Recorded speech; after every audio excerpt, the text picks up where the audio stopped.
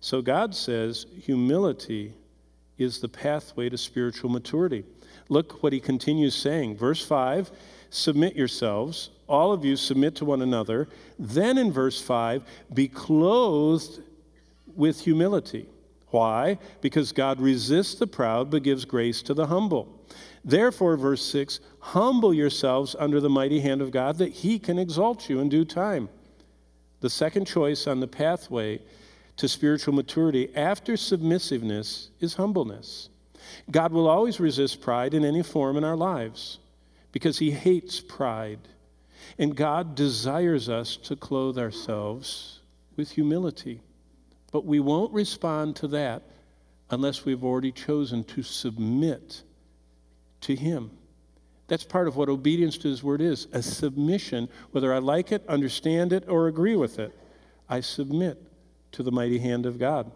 So amazingly, what God says is that the only medication, the only antidote that defeats pride is God's grace. And the only pathway to that grace is submissiveness. And so we must understand that grace enables us to clothe ourselves with humility, and the evidence of the grace of submission is when we submit humbly to one another. They're so tied together. A humble person can't submit.